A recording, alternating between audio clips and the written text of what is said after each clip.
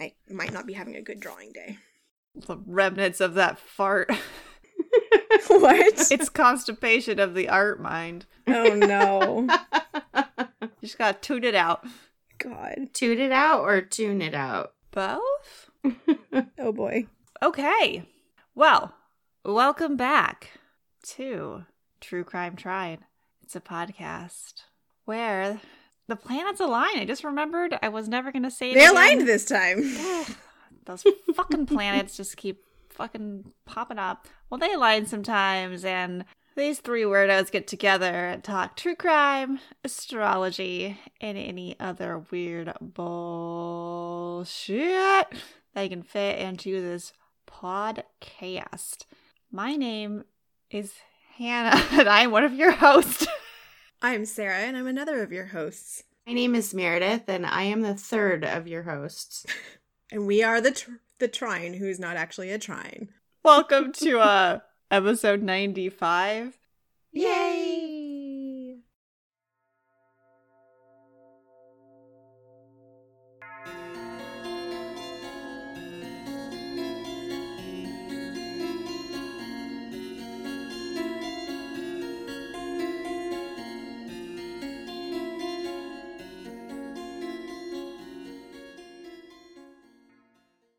So that's that. That was the intro. It's not like we haven't done this 94 other times, but that was on me, bros. That one was on me. That was a fun romp. A romp through the intro. Where are we going? Well, to episode 95, which is mine. So it's going to go so good. So good. So good. So good. Before it goes so good, though, does anyone want to take the floor? Housekeeping. Business time. Let's see, we're almost to 7,200. Woohoo! Woo! Well, this was one of my undecided weeks.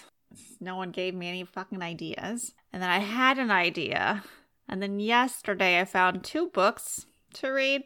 So I'm shelving this idea for a while. Okay. So I'm on a real wing on a prayer for this one that I'm just making up tonight. It does have a little tie-in to last week because I finally remembered where I had read the story about the Bluebell and Orphaned at Sea and everything. Mm-hmm. And it wasn't Outside Magazine, although that would have made sense. It was a book. Ha! Fancy Imagine that. It's called Psycho USA by Harold Schechter, who's a wonderful wow. crime man writer. Crime man. So Not a criminal. No, he's just a crime man. They're different. So the story was in there, and the picture is in this book. So that picture of her, like when she was found, is like really seared in my mind. Yeah. So I figured it out. Still, the other suggestions were grand, but this is basically subtitled "Famous American Killers You've Never Heard of." Killers. I struggle. And so I'm going to bring 2 stories from this book. And they're both somewhat related in that they these are 1800s murders. And then there's Rest Assured, both villains will be hung. And then there's a little bit of post-hanging body talk, which is also fun. All right. That does sound fun. So, are you ready? Yeah. For Albert Hicks, the worst man who ever lived? I don't know. We've heard of a few really bad ones. What you got, Albert? Albert's not the worst man who's ever lived, I'll say that. But Albert's not even the worst man in this book that's ever lived. But the newspaper really liked to do a bunch of, get real dramatic back then. Yeah. Anywho, not a ton is known about Albert Hicks' family. His father, quote, had the reputation of being an honest man, but his sons fucking sucked. Albert's older brother, Simon, was described as a dull-witted lout with a nasty temper. Great. Yeah, and so one night in the mid-1850s, there's really no date here, Simon snuck into the home of an acquaintance, this old man. Then he beat the sleeping man to death with a club. Oh. Okay. Yes. So, and he stole several $100s from the dude and then went to Providence, Rhode Island, and bought a bunch of lavish gifts for his prostitute girlfriend. And was pretty conspicuous. Got caught immediately. He was tried, convicted, and sentenced to be hung, but he did manage to escape prison and was never heard from again. So, that's the first Hicks brother. The second is Albert, who's not the worst man who ever lived, but there is some murder. Okay. All right, March 21st, 1860. We're in New York Harbor, and there's just a boat out there checking it out, keeping an eye on things, and they kind of come across this sloop. Pop quiz. Do you remember what a sloop is? It's a boat. It's a long boat, but not very long. It's something about mast, I think, but I don't remember either. I know we did talk about it during Sketchy Catch. It's a sailboat with a single mast. Aha. Ooh. Typically having only one head sail in front of the mast and one mainsail aft or behind the mast. So shipboard. Yes, this is the sloop. Imagine that in your head. But imagine the sail's a little bedraggled because it's just kind of floating aimlessly around. This sloop is called the E.A. Johnson. Oh, wait, its sails are even down. So, it's just kind of just out there in the water. And looks empty. Kind of like me today. Kind of like all of us, it feels like. So. Yeah, I'm not having it. So, the crew that are monitoring the bay, they go over to it. They assume it's just going to be like a derelict vessel, whatever, we'll get rid of it. It's covered in blood. So, Ew. Fresh blood. So, it's a bit of more of a, not even dry blood. Well, okay. I mean, maybe a little dry, but fresh enough that we should probably look into this.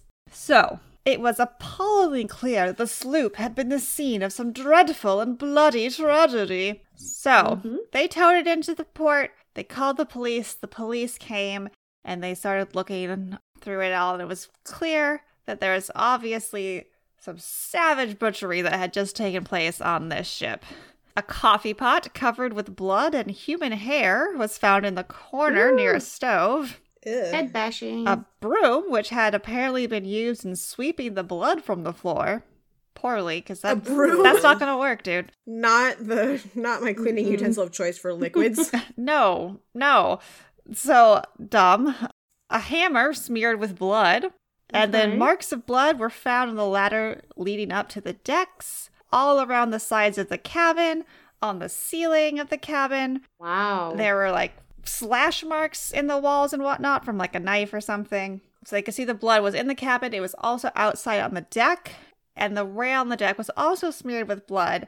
And somehow the police were able to see that there was these bloody fingerprints kind of trailing through the blood. And then somehow, based on what the blood looked like, the police were able to hypothesize that the victim had been clinging to the rail, and then the murderer cut his hand off so he would drown. Whoa. I don't quite know how you get that from blood on a rail, but maybe it was additional spatter beneath the railing that indicated severing of a limb. Yeah, I don't know. So I'd imagine a lot more blood would come out from that too. It might have left a spray or something. Maybe. It also just falls in the water. I'm not really sure. Anywho, bad shit has happened. And murderous bad shit if someone's cutting off hands. Yeah. So, what is this ship? The E.A. Johnson. It had left port a week ago. It was bound for Deep Creek, Virginia, where it was going to pick up a nice cargo of oysters. Ooh. It was captained by George H. Burr, and then he had 2 young sailors that would work for him. So we got Smith Watts, Smith is his first name, and his brother Oliver Watts. And then, for this particular trip, there was a 4th man aboard named William Johnson, who had signed on as first mate, but he wasn't a regular crew. Okay. So, this news all spread quickly. It was in the newspapers. We have dreadful murder on the oyster boat in the New York Bay. And so, when Patrick Burke, proprietor of a shabby little rooming house in New York, was reading his morning paper, he was a little surprised to see the name William Johnson, one of his boarders, who had left about a week ago to go do some shit with oysters. And so he went to the police. Shit with oysters. Yeah, you know what? I don't know what they do with oysters. Shuck them. Shuck them. We have to like pick them off of the ropes they grow on, right? And then you have to shuck them. Shuck it, bucket. And throw them in a bucket. All right. That's about my peak today. All right. So he went and did his oyster shucking, his oyster stuff. He had come back yesterday, all excited, flashing a bunch of money, picked up his wife and baby, and like left the boarding house, saying that we're going to go to Fall River, Massachusetts to visit his family or whatever. All right, whatever. We're going to leave here real quick. Don't worry about it. We got to get out of here. And more people that read the paper as well were like, oh yeah, I totally saw a guy that looked like that guy, get on the boat, blah, blah, blah, blah. This guy stopped by my store and tried to buy breakfast with a gold $10 piece, which is apparently $250 in today's money. Whoa. The breakfast man was like, I don't have change. Suspicious. So the suspect also then went to a bank and exchanged $130 worth of gold and silver coins for actual small amounts of bills, probably so he could eat breakfast. Yeah, he's like, dude, I'm hungry. I'm not going to pay $250 for breakfast, though. All right, so he was tracked by the police to Fall River, which he actually did go to, like a dumbass. And then, based on his actions there, they caught up with Mr. Johnson in Providence, Rhode Island. Okay. And then he was in another boarding house. He woke up. When they searched his room, they found the silver pocket watch that belonged to Captain Burr. They had a bunch of money from the bank that the bank manager was like, yeah, this guy gave me a bunch of gold for. William stoutly proclaimed his innocence, though, and he didn't break it all. He was like, this is a mistake. There's definitely something wrong here. Mm-hmm. It wasn't me. It wasn't me. And so when he was taken to the jail there, too, a reporter caught up with them and was like, you, sir, are charged with imbruing your hands with the blood of 3 of your fellow men for money. And William Johnson said, upon my soul, I was not on that oyster boat. Upon my soul. Yes, which means nothing, I guess, if you're a murderer. Yeah. We know where it's going, right? No. Right? But he was acting so, like, chill and like, this is definitely a mistake. I'm not guilty. That even the police wondered if they had the right guy as they were transporting him back to New York. They're like, is it this guy? He's so oddly calm about the whole thing. Fake it till you make Almost it. convinced that they had the wrong guy. Yeah, because he was really trying to fake it till he made it. They had the right guy. Yeah. Oh. William Johnson's actual name was Albert W. Hicks. Ooh. All those witnesses that went to the police with their sightings got to come to the jail and like point at him. Be like, oh yeah, it was that guy that I saw. Yo! He got on to the E.A. Johnson, the boat, and they looked through his belongings some more, and they even found, like, picture of Oliver Watt's 17-year-old girlfriends, like, in his possessions. Ew. It's like, sir. Gross. Creep. You shouldn't have that. Mm-mm. Well, of course, 17 back then might as well have been like 30. Well, yeah, and I think Oliver Watts himself was a teenager, too. Oh, okay. I'm not sure how old Hicks is, to be honest, but probably late 20s. But yeah, 17's like 95. You old maid, you're lucky I carry around your photo. Gah. Fucking hag. All right. Well, despite all the evidence, he would continue to maintain his innocence even throughout his 5-day trial, which began on March 14th, 1860. Despite the fact that murder had occurred on the boat, he was actually tried for piracy. Instead of murder. Pirating oysters. Defined by Congress as a robbery committed upon the high seas. I guess that is what pirating is. And there may or may not be parrots involved. No parrots in this one. Even though they felt they had the right guy, that robbery would be easier to prove. Number 1, yes, because there were no bodies. Yeah. And number 2, piracy actually had a more severe punishment. So if he was convicted of piracy, he'll be executed no matter what. Oh. And it's pretty obviously he had stolen goods at the very least that were taken off of a ship. So they're like, murder, meh. That's going to be a little bit harder for us, but that kind of thing happens in court today still, where like we can't for sure get him on this, but we can for sure get him and like put him away for a long, long time on something else. So we'll go with that because then at least if it's a done deal. Something. Yeah, and it will get the point across. Punishable by death. Well, Oh God, this is fucking horrible. So Oliver's girlfriend that I was talking about, she actually came to court. She was a witness for the prosecution. She had a lock of Oliver's hair that she slept with under her pillow. Ew. Well, why? because they were in love, and he was on a boat all the time or something. Well, no, but hair? No. Yeah, hair was a big thing back in the day. Yeah, remember, they like, put it in jewelry and they stuff. put it in, like, lockets and stuff. Oh. They braided bracelets out of hair. Uh-huh. That's what I want for Christmas. I'm going to make you a braided hair bracelet onto my hair. Yeah, I can do that. I'm going to make you a tooth ring. Oh. Whose teeth?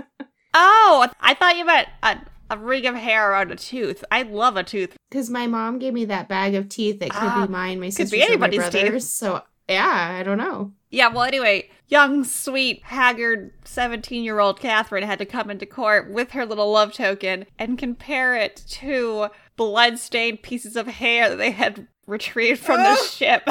Oh, no. Which is not great for forensics. No, but it's, like, good for It's good them for back drama. then. Oh, that too. Yeah. I'm just thinking, this is the 1860s? Like, to have the thought to compare hair? Like, I know, to even, like, collect it, I guess, and bring it in. Yeah, okay, fine, fair enough. But it's like, brown hair, got it. I mean, I don't know if they're looking at it with microscopes or They're anything. definitely not. And I think it was more the spectacle of the, like, heartbroken girlfriend and the bloody hair and the not bloody hair. And Yeah. everything was a lot more like the exhibits and whatever back in the day were a lot more like in your face. Yeah, like they put that one dude's that skin little piece on a of skin platter. got passed around before. Yeah. It's great. Ugh. Obviously, Hicks was found guilty and sentenced to hang. Hicks did not give a shit. Aim high. Maintained a show of cold indifference throughout the whole thing.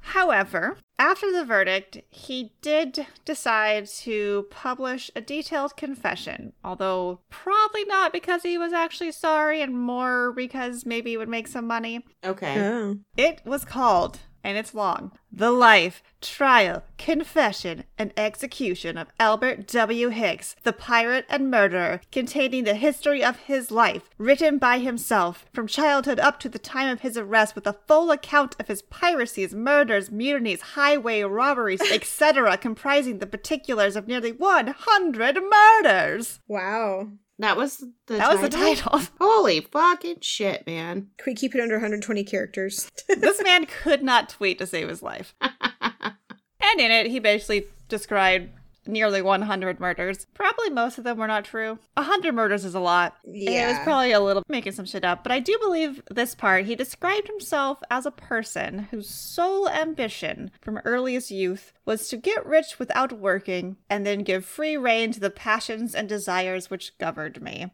So, yeah. Seems like he did that. He also did, when he was younger, service time in prison, and part of that time was in solitary confinement. And after that, he swore vengeance on the entire human race. So, whoa, there's that. That's a little much. It's a bit much. Sir, we need you to calm down. Can you calm down? You were probably in solitary for a reason. And then, yes, he basically did live the life of a pirate. Just kind of roaming the seas, killing, whatever. How many times during this period I dyed my hands in human blood, I do not know. No prayers, no entreaties moved us. Seemed as if my heart was dead to every human feeling and was a stranger to pity and every soft emotion. Wow. He's saying, I'm so bad. I know, he is really saying, I am so bad. I'm a bad boy. So he was a bad single boy a lot of the time. He was actually married to this random woman that he had a kid with, but she doesn't really play much of a role in the story. I'm not really sure why she was there. But I mean, she had a kid with him. I guess.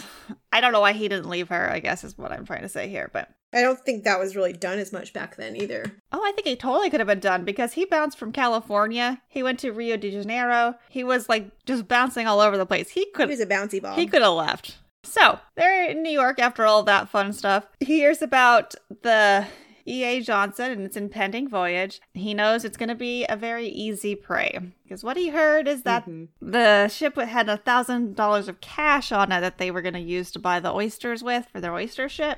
Okay. And there's only 3 dudes on the ship, a captain and like 2 teenage boys. Oh, yeah. Can overtake those in a minute. Uh-huh. Easy pickings. Easy pickings. All right, so out on the sea, he got the first boy who was on the deck doing like the night sentry stuff. And he got him with a, hey, look, is that a lighthouse? And the boy turned around and Albert bashed him in the head. So that was a fun trick. It was a lighthouse, but... Jesus. Yes, so he split the back of his skull with an axe blade. And that was Oliver. His brother, Smith, had been resting below. He heard the commotion, came up the steps, and he was like, what's happening? Albert's like, nothing. And then brought the axe down on Smith as well. Oh. Described it as like chopping a small tree. His whole head came off. Oh, God.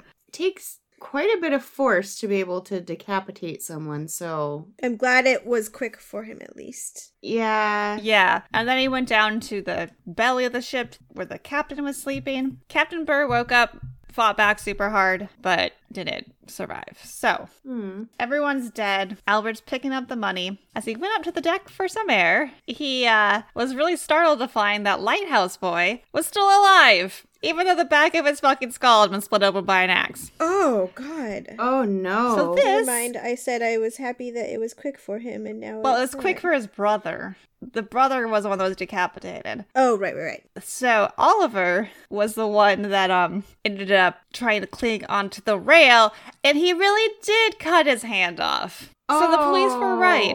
Wow. And then, after all that excitement, he drank all the ale on board and calmed down a little bit. Dumped all the corpses into the water. He was a little drunk and it was dark, so it did take him a while to find the head of Smith Watts, but he did find it. Oh. Well, that's his own fault. He chopped it off in the first place. Yes. And then he got a little lifeboat, rowed for shore, moved on with his life. So, that's Albert Hicks, the worst man who's ever lived. I don't see it, but I think maybe his fake memoirs, he was very bad. Yeah. I mean, he's definitely a douchebag, but I don't... Not the worst man who's ever lived. But... No. This is New York City. Guess where his hanging was held? In Madison Square Garden. No, it was on Bedloe's Island, which, I didn't know this either, the future home of the Statue of Liberty. Oh. And it was fucking great because they built the gallows on this island and then like rich people, whatever, like chartered ships so they could just kind of like be surrounding the island and watch the whole thing. Wow. Like a float party? Like a float party. Yes, Oh my exactly God. like a float party. Yes. And it was like great views from all angles. There were advertisements in the newspapers offering their little trips out, to the hanging and whatnot. Wow. Not less than 10,000 people showed up. Whoa. Fucking shit. For 1860? But you also get to go on a boat and see a hanging. I would probably do it. Yeah. I'm always weirded out about how much people wanted to watch hangings back then. There wasn't very much else going on.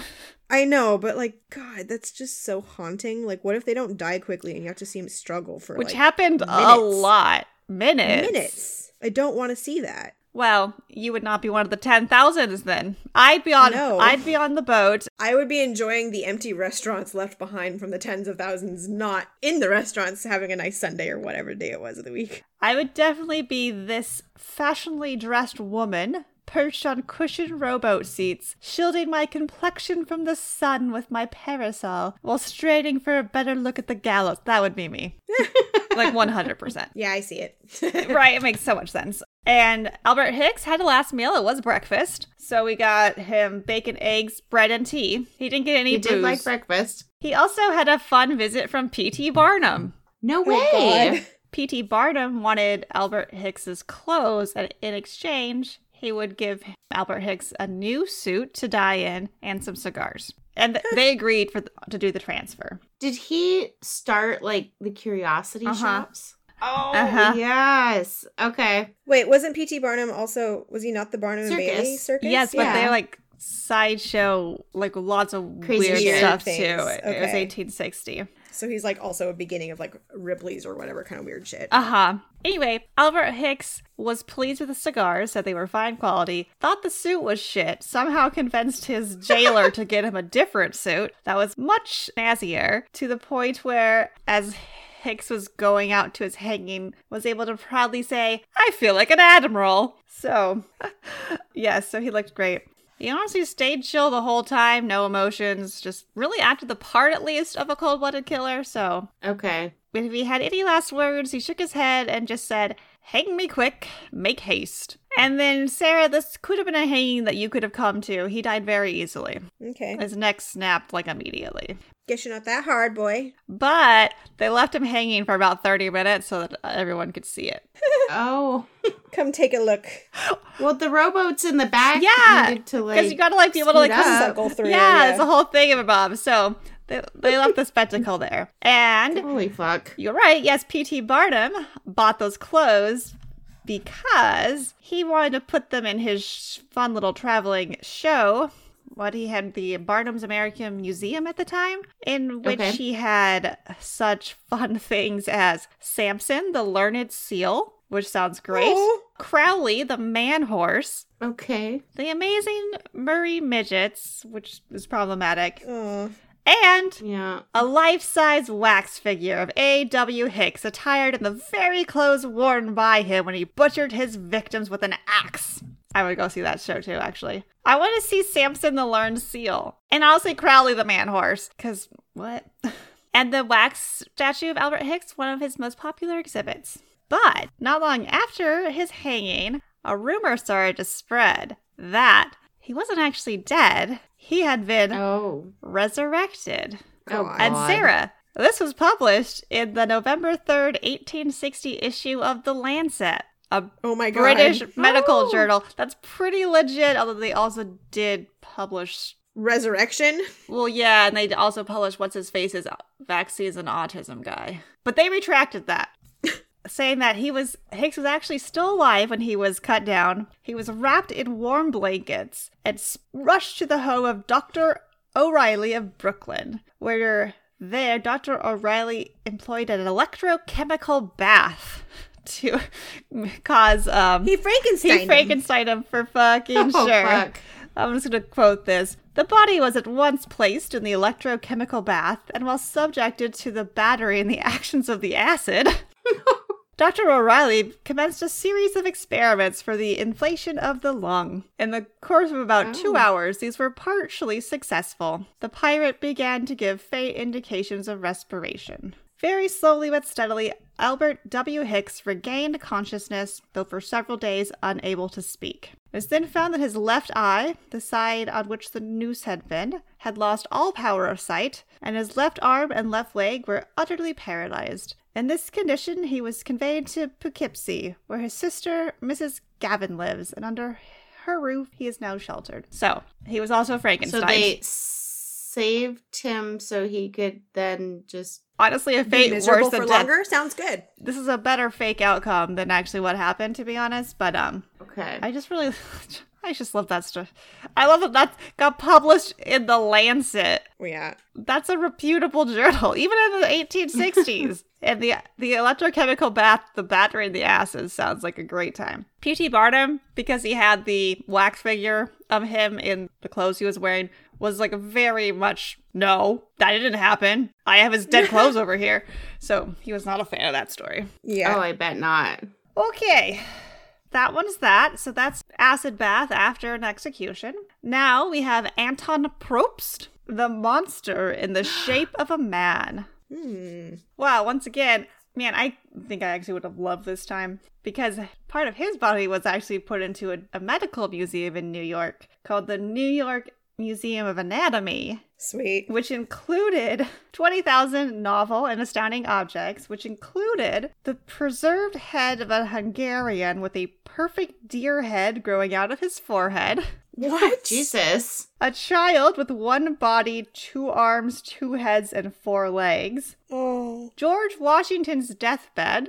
And the head and right arm of Anton Probst, murderer of the Deering family, amputated after execution. I would go see that in a heartbeat. And honestly, once again, just the part of a murderer's body was one of the biggest draws. I would be there for the deer head. Yeah, other weird, anomalies, I guess. Honestly, George Washington's deathbed would be enough to get me there. All right, so Anton was born in Germany. He was a solid, brutish youth who was never brought up to any trade. Unlearned. He's not like Samson, the learned sail. We have Anton, the unlearned idiot. Well, he was pretty much an idiot. He was just kind of like a big guy. So, like, you could put him together on some manual labor, but that was about it. He immigrated to America in 1863. The little thing called the Civil War was happening. So, he was recruited into the Union Army because he just looked like he'd be a great fighter. Yeah, big dude. And you get a little cash bounty, I guess, at that point. So he's like, yeah, sure, fine. He hated it, so he just deserted. And then just went through this whole thing, which is apparently called bounty jumping, where you just join and desert a bunch of times to just make a bunch of money.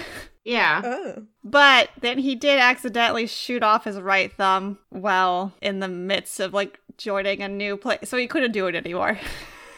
Oh, yeah. They're like, no. Like, well, you don't have a thumb. You kind of need that for the gun, I think. All right. Well, you know, he didn't really want to go to war anyway. Who gives a shit? He went to Philadelphia, blew all his money in the bar and the brothels. And then he was just kind of searching for work, and he came across the farmstead of Christopher Deering. So Christopher Deering was also an immigrant. He had come from America to escape the potato famine of Ireland. He was 38 at the time. He had a nice wife, 5 nice children, and then they were in this kind of rural area outside of South Philadelphia where he raised and sold cattle. He had a partner. Their life was just fine. Okay. He did need a farmhand, so he did hire Anton for $15 a month plus board. Anton hated it. What was that back then? Oof. I don't know if it goes that far back. I think it starts at like 1900.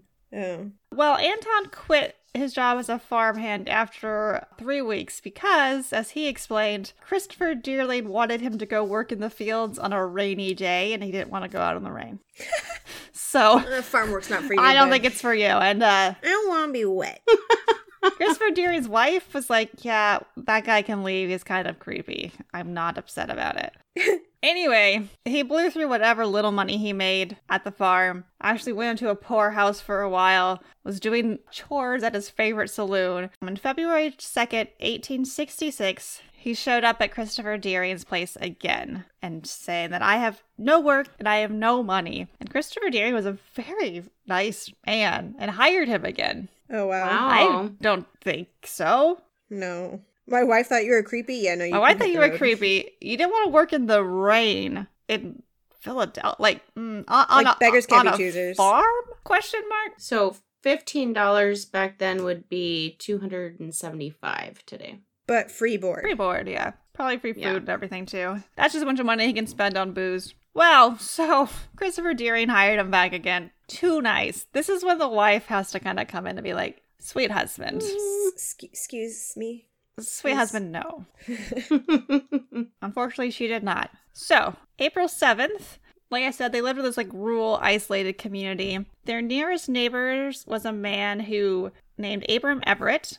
He subscribed to several Philadelphia newspapers, and every Saturday afternoon, Christopher Deering's son would come over to Abraham's place, pick up the papers, and borrow them for his family to read. Okay. Yeah, you can pass them around. And only one neighbor needs to subscribe to the paper. Yeah, and he was like, I'm going to subscribe to 5, because why not? And so, on that Saturday, though, April 7th, the son never showed up. And they didn't show up in any of the other days. It's a little weird. By Wednesday, Abram Everett was concerned enough to go to their farm at this point. And stopped by. No one was in sight. He dismounted from his horse, knocked on the door. Nobody was there. He headed to the barn, where he was shocked to find Deering's horses in a state of starvation and nearly dead from thirst. Oh no. And Abraham Everett really went into the fact that these horses were very thirsty. He just talked about horses for like 3 paragraphs. Oh, I see. The horses were very thirsty, though. So he was very distracted by the horses in the barn, that he just was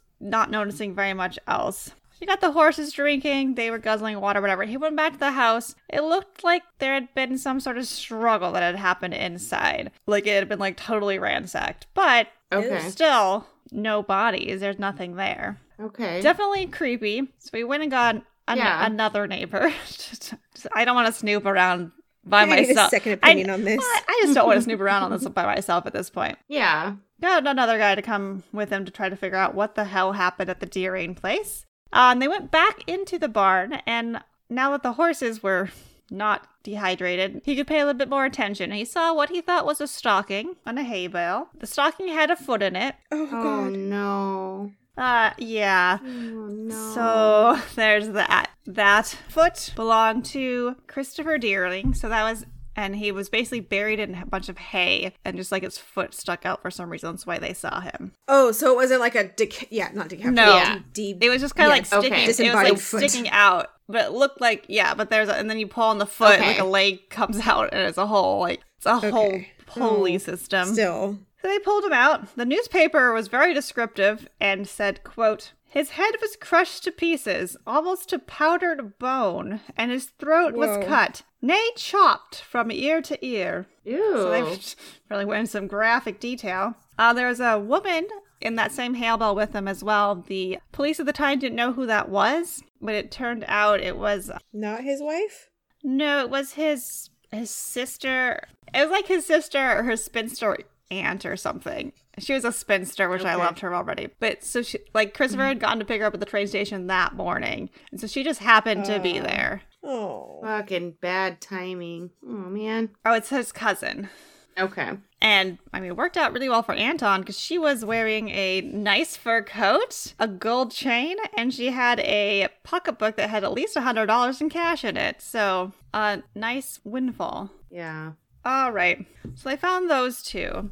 Then they kept looking through the barn. They found in a corn crib 5 corpses. Oh, the babies. The mother and 4 of her children. So one child's still missing. The oldest one was like visiting his grandparents. So he wasn't actually there.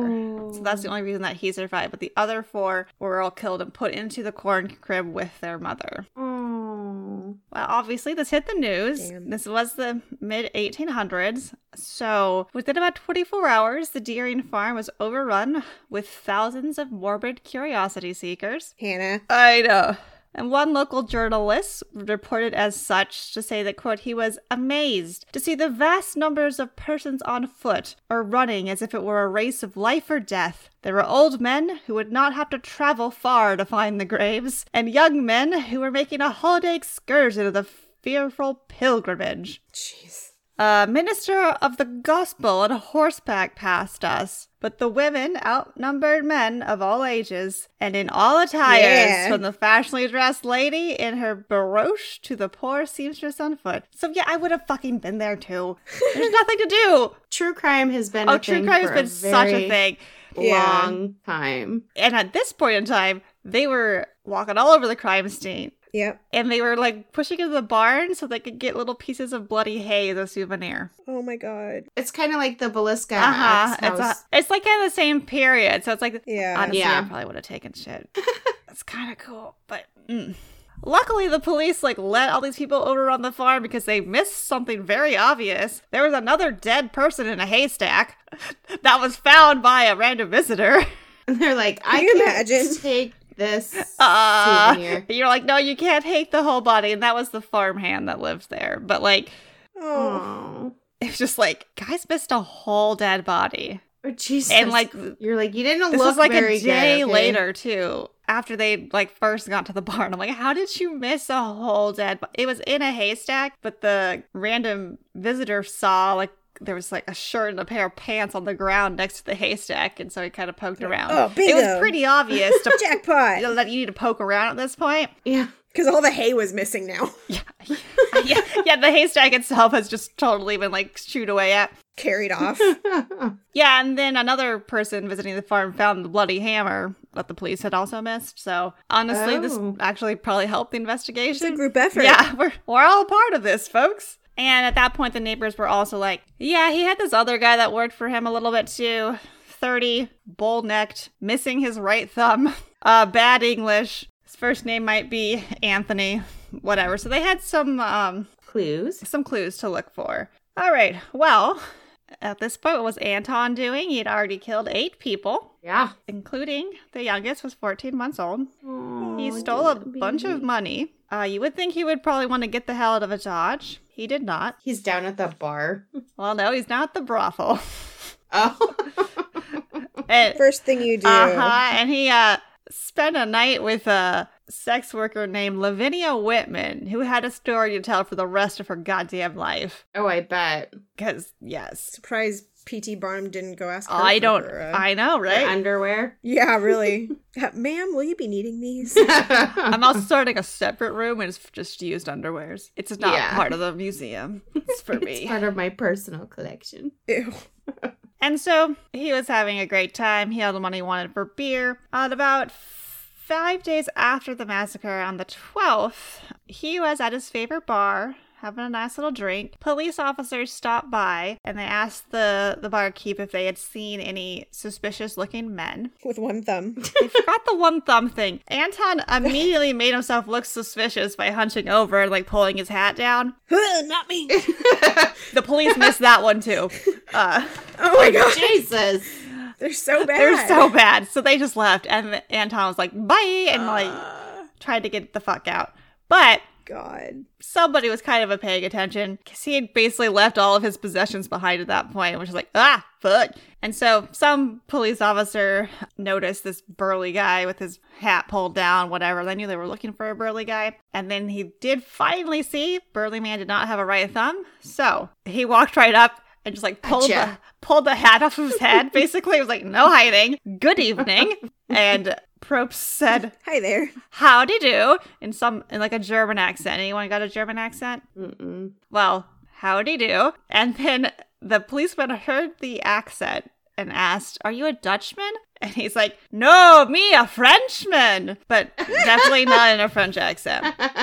So he was arrested. And just during the search, there was stuff. He had Christopher Deering's pistol and snuff box on his person. They went back to where he was staying. I mean, everyone's shit was there.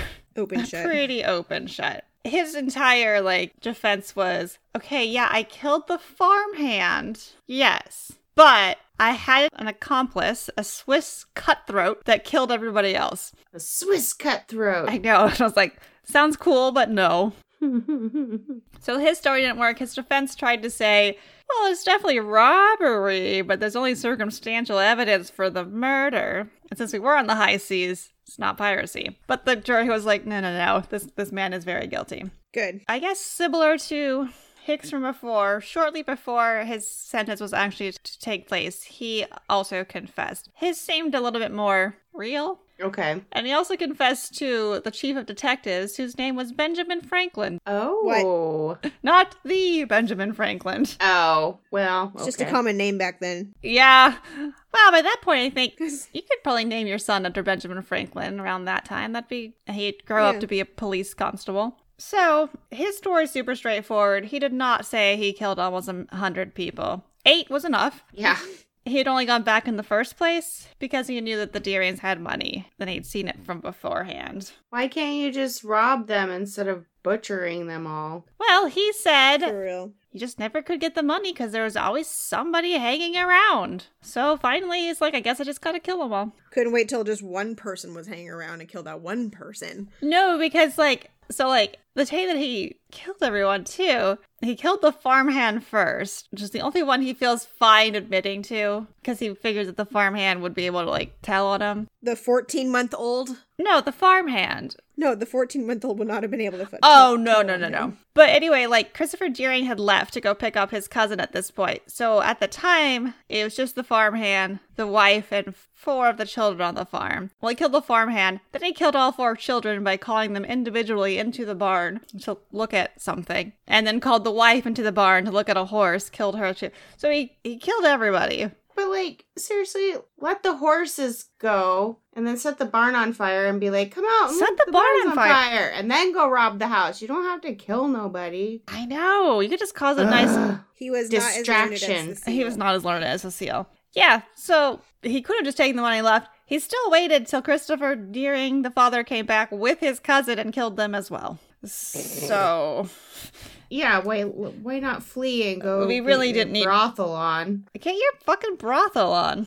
Well, when Benjamin Franklin asked him why he committed the murders, he would say, I only wanted the money. Yeah. And then this is his reasons for killing everybody. He goes, this quote, I killed the boy Cornelius, that's the farmhand, first so that he could not tell on me. I killed the 2 oldest children so they would not afterwards identify me. I killed the 2 youngest as I did not wish to leave them in the house alone without someone to care for them. So, babysitting. They're so much better off not having a life than having... And he ended by saying, I had no ill feeling to anyone in the family. They always treated me well. Jesus, you fucktard. He had a great time in jail. He was in jail for 5 weeks. He gained 12 pounds. He was getting fed, I guess. Yes. He also had the last meal of breakfast. 2 soft-boiled eggs, 3 slices of bread, and a large cup of coffee. Okay. Yeah, I mean, I guess they woke him up at 5 a.m. They woke Albert Hicks up at 4:30 a.m., so maybe they get him done early on. All right. So then he was hanged that day after his nice breakfast, and yeah, this is how the New York Times reported it, saying, quote, Anton Probst, the greatest criminal of the 19th century, shuffled off his mortal and disreputable coil this morning at 10:46 o'clock. For 10:46 o'clock. It sounds so formal, like a fucking wedding invitation. Yes, you are invited for the mortal coil exit at 10:46 o'clock. O'clock. For such a thing, it was difficult to feel sympathy or pity. His death was easy, and his ugly carcass swung in the breeze. That was the New York Times. I love it. That, though. I do too. Great job.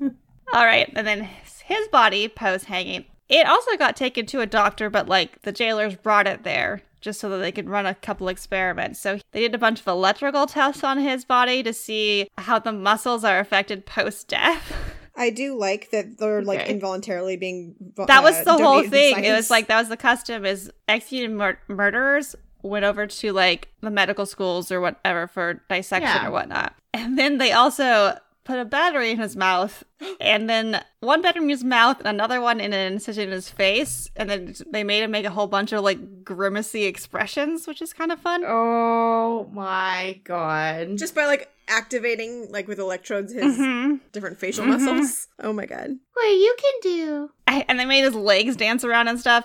So they did that, and they took his corpse to a medical college, 4 p.m. that same day, very quick. Maybe that's why they did it in the morning. He was dissected before a crowded audience. Okay. The New York Times got in one more snub because Probst's brain turned out to be of remarkably small size. Oh. A mere 2 pounds 4 ounces, far below the average weight of 3 pounds 2 ounces. Wow. Wow, that is significant. It is significant. Yeah. Confirming the view of the reporter for the New York Times, who had earlier opined the brutish killer of the Deering family was as destitute of brain as he was of heart. So there's that. His body also did all that electrical, like, post-mortem muscular action thing. But they also did this very, like, intense study of his eyes. Because at the time, there was this idea that it would somehow be burned on the back of your retina the last thing you see at the last death. thing you saw, yeah. And so they're like, well, this is perfect. Murdered guy. Death is kind of scary. Like, the stronger the emotion is, the more likely something is to be seared onto your retina. Not really, but... Okay. So...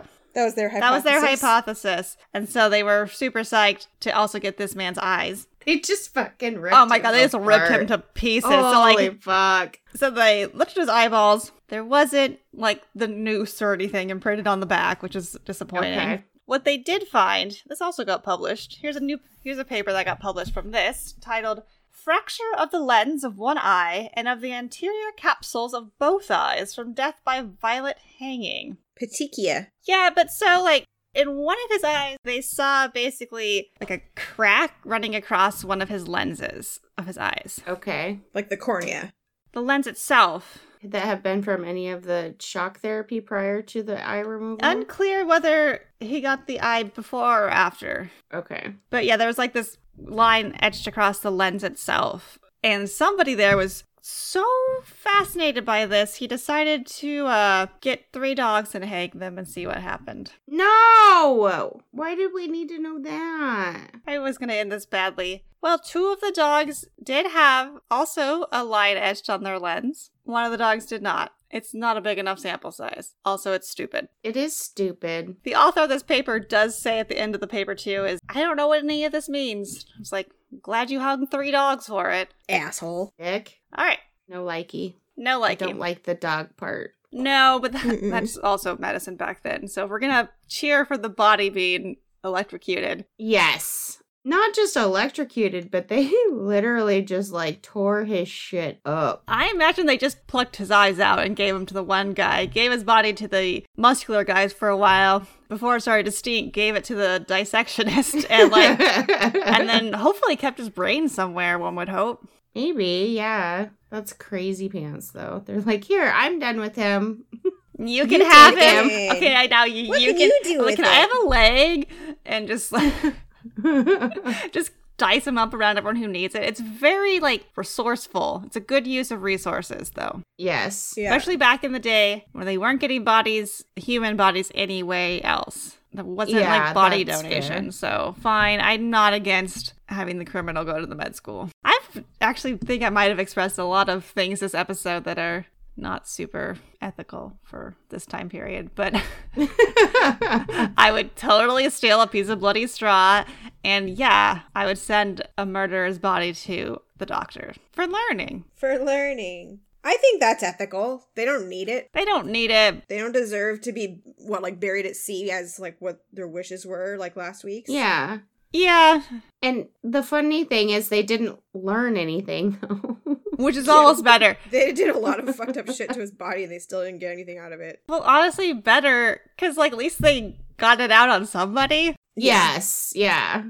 But also, I feel like the number of, like, dead murderer bodies that flew through the pipeline was pretty small, so they probably were doing multiple experiments on all of them. This is, like, every time someone was murdered, they're like, I need his ears. I need his feet. Yeah. Like, there's people just, like, trying to get a body part they need for whatever they're doing. Yeah. Fun times. Bid for them. Like, I'll do all your grading for maybe for this class if you know. Oh, man, if I can have him first, I'll give you an authorship on this paper. Yeah, like, I know that you're also working on the eye. Can I also have this part of it? Like, yeah. Or whatever. Yeah, I don't know. Yeah. I don't know. It kind of depends. It's super interesting. Because I love the history of medicine. Mm-hmm. And actually, if you're interested in that as well, a book about the flu epidemic of 1918 called The Great Influenza, I believe, by John Barry. The first third of it was basically about medicine in America. Because by 1918, it was still barely a profession. Jeez. And so, like, this was 1860, so we were really fucking around and finding out, which was fun.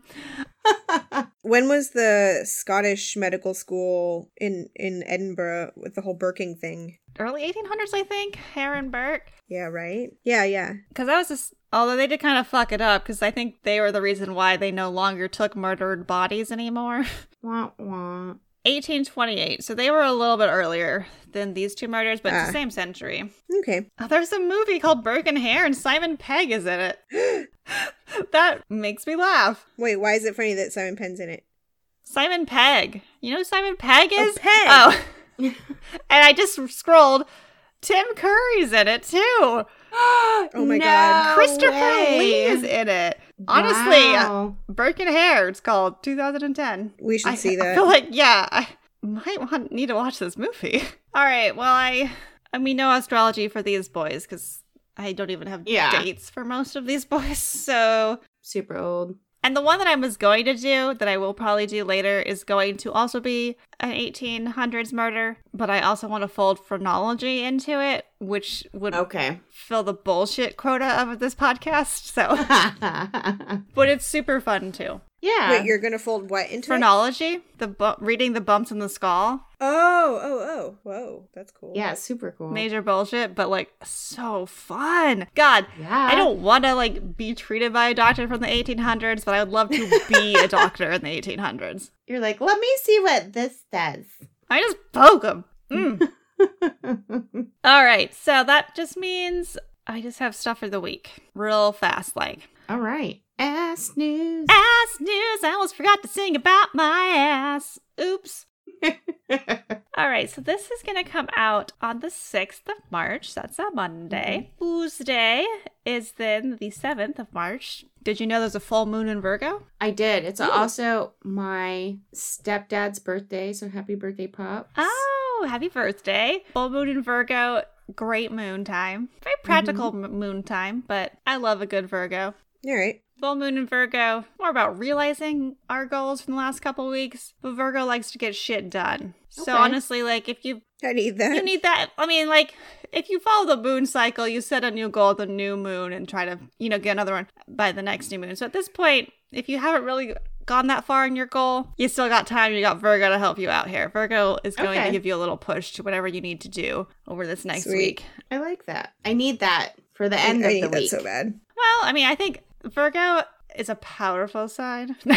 And its energy it will last through the whole week. I'm just going to say that. I need it. And then same time, March 7th, Saturn enters Pisces. This is a bigger move because Saturn moves through the planets much slower than the moon, for one thing. So... Bigger the orbit. Longer time stays at a sign. So it has been in Aquarius for the last 3 years. So this is actually going to be a pretty big shakeup going from Aquarius to Pisces. There'll definitely be some change in energy. Once again, Saturn's kind of a bit like thinking, a little bit like wisdom, structure and routines. Saturn is the ruler of Capricorn, which makes sense why I had 3 planners during the pandemic. Now we have Saturn moving into Pisces after being in Aquarius, which is a bit more of a outside the box, can be rebellious, innovative, but doesn't like to go with the flow. Whereas Pisces is a little bit more dreamy, it's a lot more imaginative. Yeah. It's a little bit softer and nicer as well. Softer in a good way. Soft. I like prickliness, except in my toilet paper, but you need some softness as well. Wasn't Pisces mashed potatoes? I was gonna say the best potato, but that's really hard to say. But yes, it does make sense. The Pisces is the mashed potato. All right, so we got that. Saturn's into Pisces. Saturn rules Capricorn, which is regimented, work-oriented, blah, blah, blah. Pisces is a little bit more emotionally oriented, community oriented. So you might start putting your energies more towards building your communities around you into what you would like them to be, and taking time to breathe for yourself as well. Cool. You don't want to be devil's advocate as much anymore. That's more of an Aquarius thing. Okay. So we're gonna be here for a while with Saturn and Pisces. So we'll have some years. We'll have some time to get comfortable here. Figure it out sooner than later because it's gonna make big steps for your career. Yeah. Yes, but honestly, just breathing, resting is huge for you as a person. So remember to do all of those things, and then Saturday, March 11th, Juno, one of our asteroids, is moving again into Taurus. This is a pretty down-to-earth, kind of peaceful week, honestly. I mean, Saturn and Pisces is going to be in there forever, but overall, with the full moon in Virgo, down-to-earth, peaceful. Saturn and Pisces, you take care of yourself as a Pisces. Ask Sarah. And then Juno entering Taurus, which is going to kind of calm down relationships a little bit more. Taurus is stability. It's like when you come home from work and you take your work pants off and you put your home pants on. Those are Taurus pants. And that's they're such nice, slippers. Comfortable pants, man. They don't have a button. I hate over-excitable love, but it's also nice just to have some comfort, some stability, a place that feels like home to you, which could be a person that helps it feel like home to you. And if you're a fiery sign, you might feel this sooner than others. They can get a little boring. I think I am a boring person overall, so I don't really mind it. But if you're not paying too much attention, you could move from a comfortable to a rut. So keep that in mind with Juno being in Taurus. Okay, that makes sense. Man, home pants, house pants, best pants. Good week, guys. Nice ass tits. Oh, God. Nice ass tits. Ah. Ooh, some nice ass tits. A lot of positive astrological movements as well. All right, listeners. If you enjoyed our ass news, wait till you see our tits. Jesus.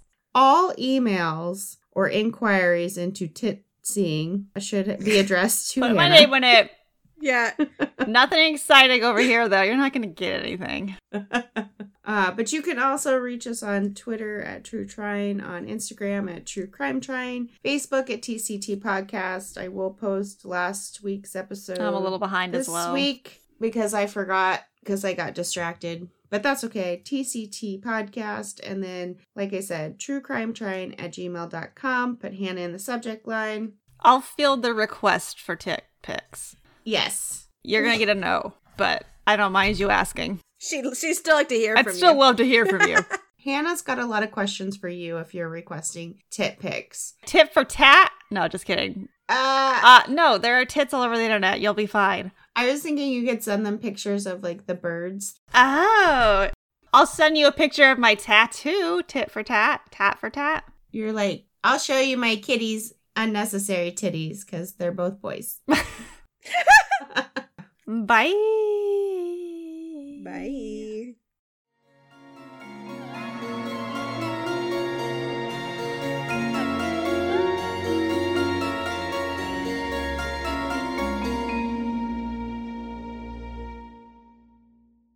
Music for our podcast was handcrafted by the talented and creative minds of Mike Warren and Pete Ortega. Our artwork was imagined and skillfully designed by the lovely Sarah Guest. As for production, well, they call me post-production. Show notes are available upon request.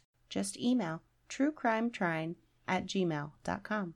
Join us again next week for another tantalizing episode.